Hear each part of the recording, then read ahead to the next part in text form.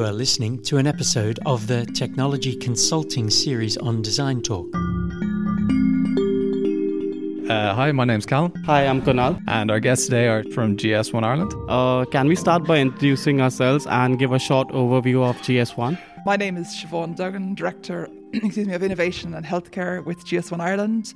Very briefly, GS1, if you're not familiar with it, you are, because every day you interact with barcodes.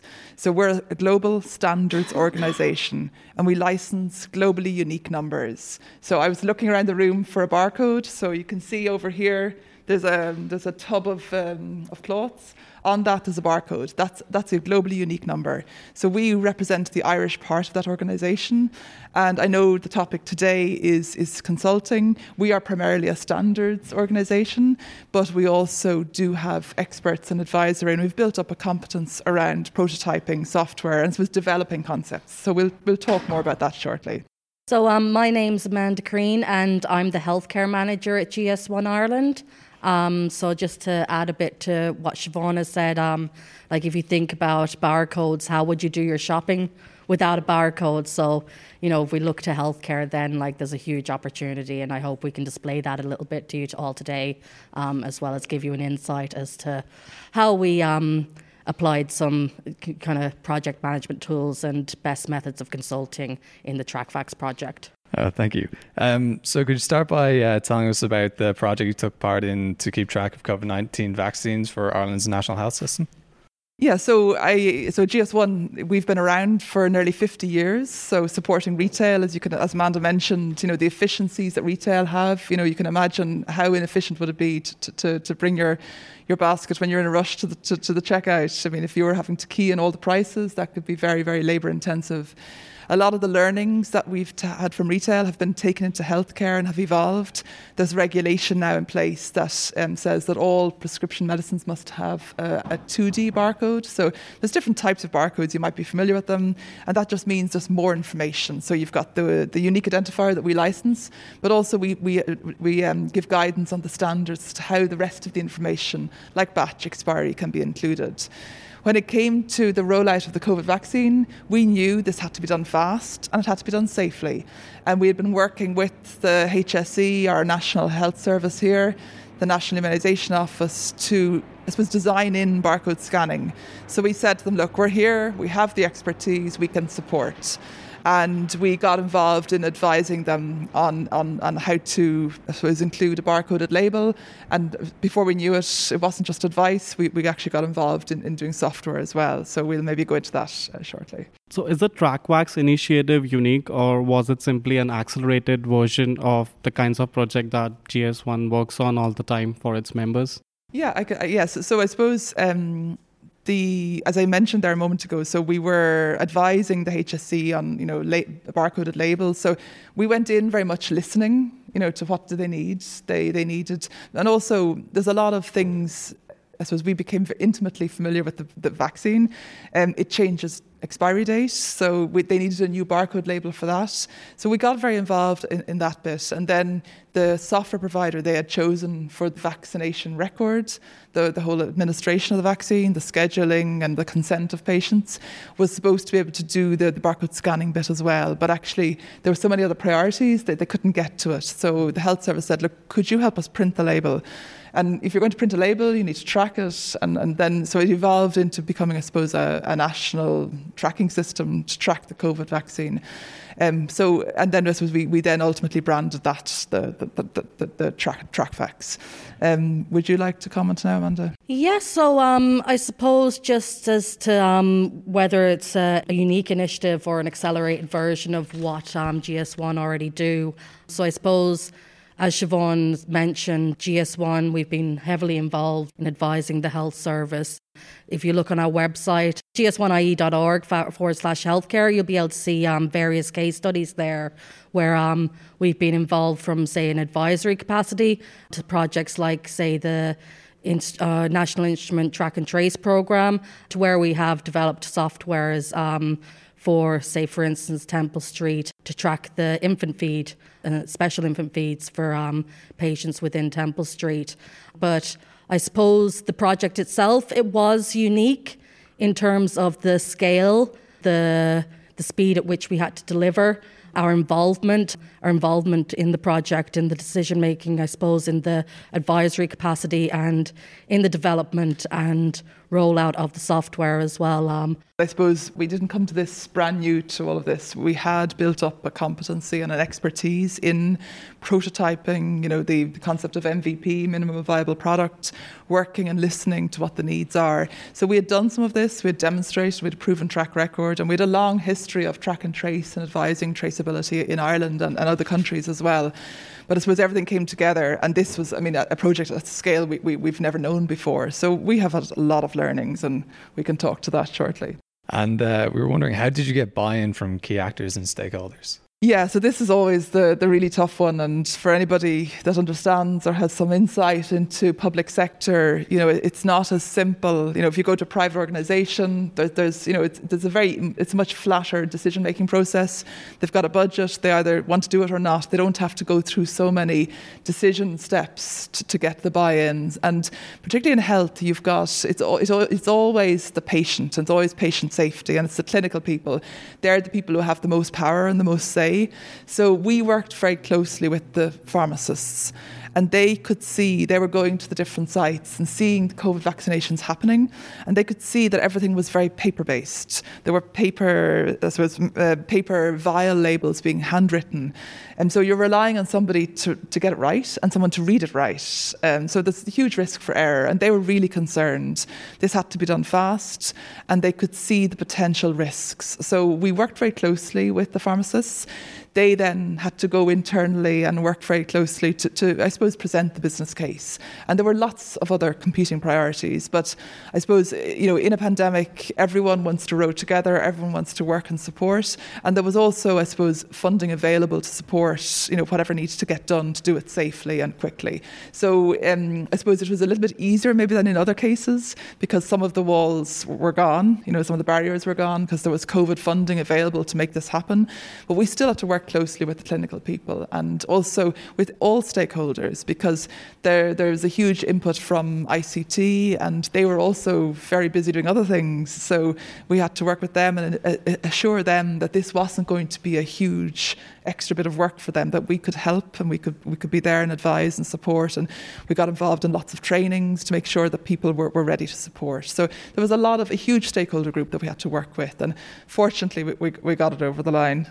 Yeah, no, I suppose just that's a good point on the buy-in from the ICT department is particularly important, because while you might have a solution that's great and works well, there is a necessity for hardware, for the rollout of that solution, for the onboarding, training of people, if there's any issues, to log support calls. So we had a huge amount of learnings in that, in developing a ticketing system for any issues that arose on the sites. And really kind of streamlining that onboarding process as well, having a really well documented process that could be repeated, because we're rolling this out to over 40 sites. So it was just really important to have something that was repeatable and, Yeah, and I think as well, it's easy to think this all happened very nicely and smoothly and we knew exactly what to do next. In last January, this software didn't exist. Within 3 months, we had a version ready to go to test in the live environment. And we got it rolled out to, I think, over 25, 30 sites in the first month, 2 months. And then cyber attack happened in May. So, had we missed that window, I don't think we'd have got a business case over the line. So it was all about timing. And I think, again, if you're going into a project, it's, have a professional presentation as well. We always followed up. We followed the actions. We had, the HSE took on a very good project manager to follow everything. And we always delivered and made sure we delivered on what we would say. And we, set expectations. And I think it's very important there. So the feedback was always, we were a great organisation to work with, because we collaborated and we were very helpful and supported and did what we were asked to do. And I suppose just on to that, just the importance at the start of a project of having the project initiation documented and having the scope of the document laid out. So, obviously it was a very dynamic project. A lot of changes were involved, but really to kind of manage those expectations so that we could deliver on what we said. So you mentioned a lot of stakeholders. So is this kind of cooperation only feasible when there's a central government actor like HAC in this case, or the NIO, the National Immunization Office? I think that's a great question. It actually came up last week. Myself and Amanda went to London on St. Patrick's Day to present at our GS1 UK annual conference. And we were asked to tell the story of TrackFax and the work we did. And some of the people were, particularly the pharmacists, were really interested to know, how did we do it? And one of the things that they could see, the big difference, obviously Ireland is a small country, but we also have, I suppose, a national approach in many areas. And I think that was certainly the key to getting this done so quickly. In the UK, it's more, I suppose, regional, trust-based. So that, to get decisions, a national mandate out takes much longer. And they even said, they couldn't have done what we did in the short space of time, because it would have, there would have been way too many people to filter through to. So I think definitely part of this was having the national approach, and we already had a very well-established relationship with the NIO. So that really helped, I suppose, speed up. And we had the relationships with pharmacists. So that really helped speed up the process.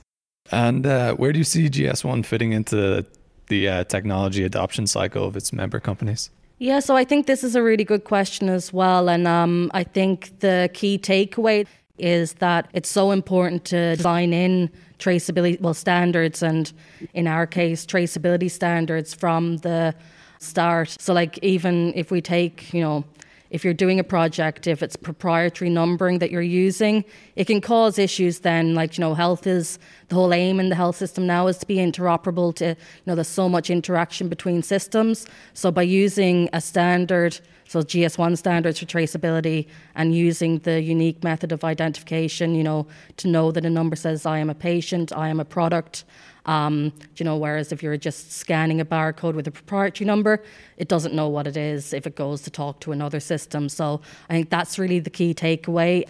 And I suppose onto that as well, where GS1 fits in, it's the education of software providers on how they can design in traceability standards, providing information and, even just simple toolkits for those of you who are involved in software development. If you're ever designing a software which is involved with barcode scanning, come talk to us. We can give you test barcode kits to make sure if you are implementing scanning that it's compliant to GS1 standards. And I suppose then onto our own in-house capabilities, it's providing that prototyping minimum viable product to really demonstrate the value of traceability, GS1 traceability standards. I really like that question, because it does kind of ask the question, well, where does GS1 fit? What's our role? And I suppose we are very much at the very early stages, even before people know they're going to go there. We're there listening, advising, and we found now a lot of the big consultancy firms are coming to us for that kind of expertise. We have a niche expertise. We're not going to ever be a huge consulting house or a big software developer, but we have a niche expertise that we can actually feed into bigger projects. And in fact, an example of that is the HSE also came to us. In fact, it was Deloitte came to us to ask us to help them in designing the tracking of the COVID tests. So all the PCR tests, they're going from the test sites to the laboratories.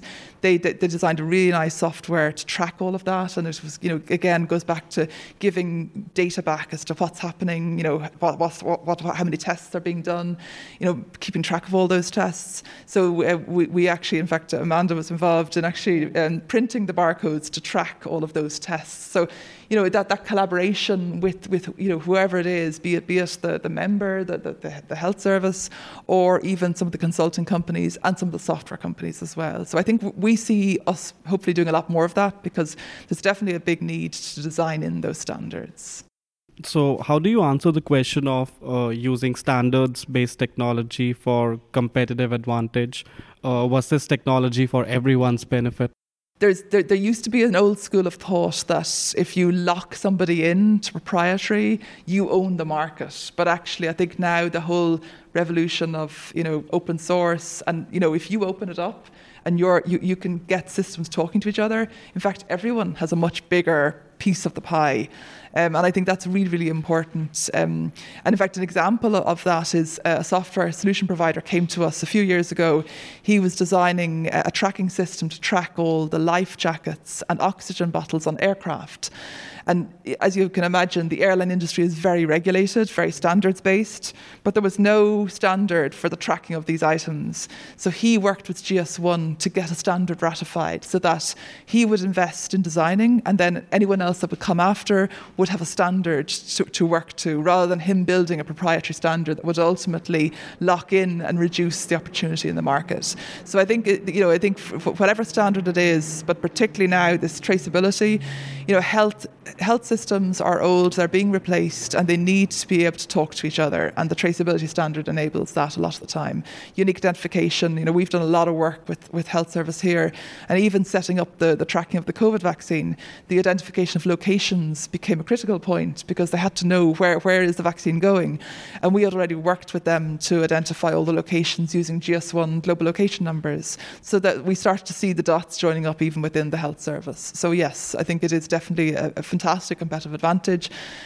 Of course, there's an extra cost, to design in the standards, but do it right, do it early, and that really, really future-proofs the investment as well. I think you said it well there, Siobhan. I suppose the key word for me is the interoperability for systems to be able to talk to each other, and it's moved on from that kind of thinking of proprietary, locking people in to your system. It's really about that interoperable piece. And the pace of the project was unbelievably fast. What tools did you use to keep track of milestones, software changes and actions? Yes, so I suppose as Siobhan said earlier, we had a really good project manager as a part of the team. And I suppose the methodologies that we would have used then would have been your kind of traditional techniques like Agile or traditional project management methods. So having, regular kind of huddles together. When we were in the onboarding stage, we were having daily check-ins, even if it was only for 10 minutes, and this is all remote as well. So, it worked extremely smoothly, I think, obviously with hiccups.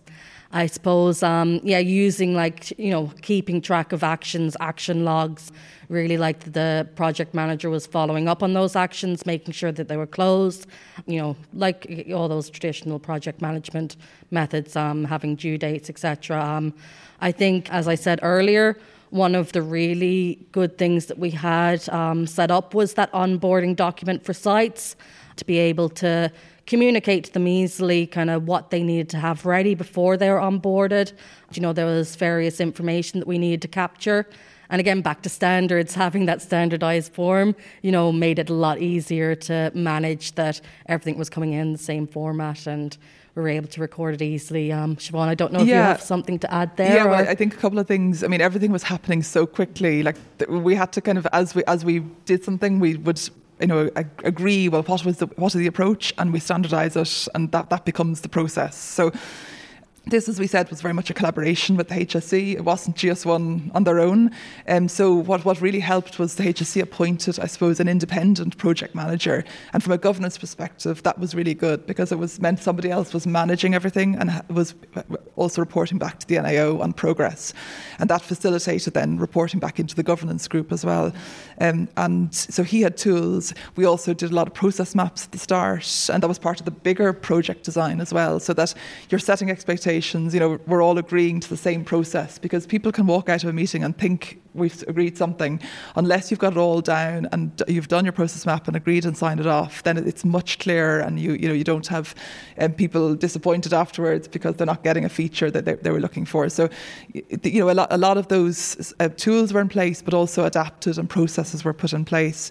And even from our own perspective, our ICT department helped us to put a ticketing system in place to make sure that as sites were onboarded, that if there was any issue, this was logged, captured, and we were able to report on all of that as well. So we really, we were designing while the plane was flying and putting processes and structures in place as required. Yeah, it's very important as well to mention, I suppose, as you said, that it wasn't just GS1, that there was a really good independent project manager put in place. And yeah, To add to that as well, just internally, just a tool that we've started using across all our software development processes is DevOps, and using, that kind of task boards to kind of keep a track of kind of high level items. And then if we're doing say we'll call it a sprint, if we capture all our snags in a standardized format as well, we have a template for recording those so that we can feed back to the developers then, so that they can easily tell us then if something's outstanding or closed off. And really, as Siobhan said, to keep everything documented. And yeah, and I suppose between Teams and WebEx, none of this would have been possible. So, I just don't know how we would have survived. I'm sure you have the same experience. The online collaboration where you can meet, share screens, it just really makes things much easier. So you briefly touched upon the structure that helped you manage the entire project. So would you say that the same governance structure helped you facilitate decision making, and the transparency of project was established? Where there's so many meetings, and different topics, and sometimes it's hard to keep track of, are we talking about, which version are we talking about, the next version, the last version? There's so much going on, and future developments. So having, I suppose, that two-step governance where we had the project team and then the governance team, we were able to, I suppose, discuss everything practically at the project level, and then where we needed a decision, where something was critical, we would then take that to governance and that was obviously all the key stakeholders. So it also helped create visibility upwards of the project, and some of the clinical teams were really interested in what we were doing, and they also helped set priorities, because sometimes, you can't do everything at once. So you need to decide, do we do this or do we do that? So, do we release now or do we hold off and build in this extra feature? So, that really helped facilitate and number one, facilitate decision making, system priorities, and also give visibility to the project. So yes, I think it worked really well. No, and I suppose just to add to that, just, the key people from different areas who are involved in that governance team, so from medication safety to ICT, they're all represented at the table. So. And what were some of the key challenges you encountered when you were implementing this project? There were no challenges. No, everything went perfect. I think the main one for me was, I suppose, due to the pace, the ever-changing parts of the program as well. Staff were, coming in, coming out, really that kind of training, onboarding piece. It was just really key to really make sure we had our training bedded down and communicate with the sites. We even, I know, Siobhan, you might talk more to this, but had kind of super users in the pharmacies, and as part of the onboarding process, some of the pharmacists from other sites are actually visiting the more established sites as well to kind of get a picture before they onboarded. I suppose, just the speed and the... Yeah, I think one of the biggest challenges, and, we presented, early enough last year to a senior group, and they asked us, how did you do it? I mean, how did you manage to be so agile? And, you'll often talk about agility in a system. We were a very small team. I mean, at that time, it was literally myself, Amanda, and the developer, Dennis, our senior technical director of standards. And because we were so small, we could do a lot of things really fast. But it also meant there was a huge overhead and burden on the three of us. I think Dennis didn't get Christmas in 2020. I think he had one day or a half a day for Christmas. There was a huge amount of time going in. He was working a lot of late nights. And, you step back at one point and think, is this sustainable?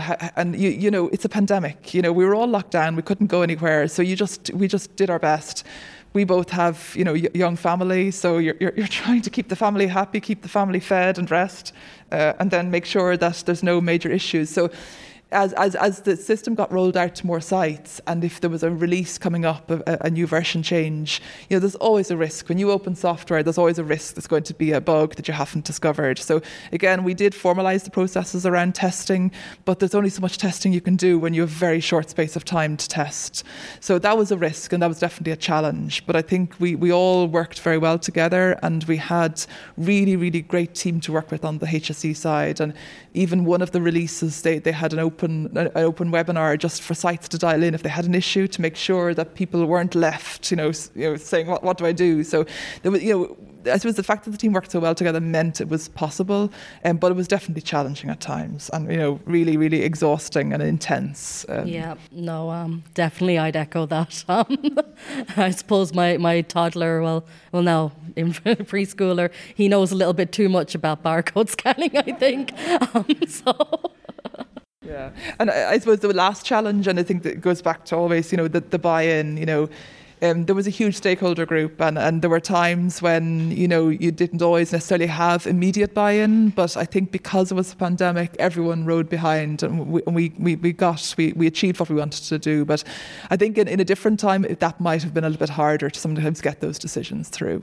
So any quick tips for us how to handle that sort of pressure, because we feel some visions are precious. So yeah, I suppose it's a combination of setting expectations, not taking on too much, and having enough processes in place to check and catch things. Because early days, we'd our developer, he would give us a software and it would be going out the next day, and I mean you'd be trying to do a test script test, and during the night. So early days it was definitely, because it was old, there was just so much pressure. But I think you can only sustain that for a short period of time. You need to put the processes in place and have the right people there to do the testing and have the right, I suppose, tools in terms of test script, whatever it is, to make sure that you can deliver. And I'd echo that, really, just the kind of the documentation and keeping a log of everything just really helps in having those processes in place. I know there's a fine balance between kind of over-documentation as well, but I just really do think those processes are key. So I think we all can agree that sounds like an amazing project to be involved in. What were the key learnings, and what thoughts could you share with us as we embark on our careers? Always think about GS1 standards when you're designing. But I suppose from kind of a basic level, just really to kind of open your ears, listen, really engage with the client or customer, the end user, and you could, it's like the redesigning the wheel kind of a thing, and I suppose just really to make sure you have those tools and methodologies in place to manage the project, manage yourself, and I think, as Siobhan said as well, really manage expectations, always communicate. Things happen. If something's going wrong, don't stick your head in the sand. Just really, you have to be open and honest with people. Yeah, I think, the kind of the tools for life, it too often, you'll have particularly technical people will design something or over-design it and then try and sell that solution. People don't always want that. First of all, it needs to be non-technical, so keep it simple, really simple. As Amanda said, listen is really important as well, because that's really where you find those opportunities, and you also make them very happy because you've shown them you're listening and you're doing something that's going to make their job easier. Because often, it's obvious to you they should be doing something, but actually they need to take baby steps to get there, and you have to that's how you bring people with you, is by taking those baby steps. As Amanda said as well, having that kind of documentation, and what's really important, and I think this applies to anything you're doing, is following up. If somebody asks you to do something, be known as a person who's reliable, will follow up, because that's really how you deliver on a project. Keeping track of what the actions are, following up, and always keeping the communication lines open. If there's a problem, people will always understand, but it's how you handle that. Talk to them, explain. If you made a mistake, that these things happen, but explain it and try to minimise, putting your head in the sand and hoping it'll go away will only make it worse. So, hand up, explain, and learn from it as well, and learn and talk and communicate. All right. Thank you so much for coming in today. Thank you so much for talking to us. We'll wrap up there. Thank you for listening. The music is Impulse by Ben Prunty from his album Chromatic T-Rex, and used with his permission.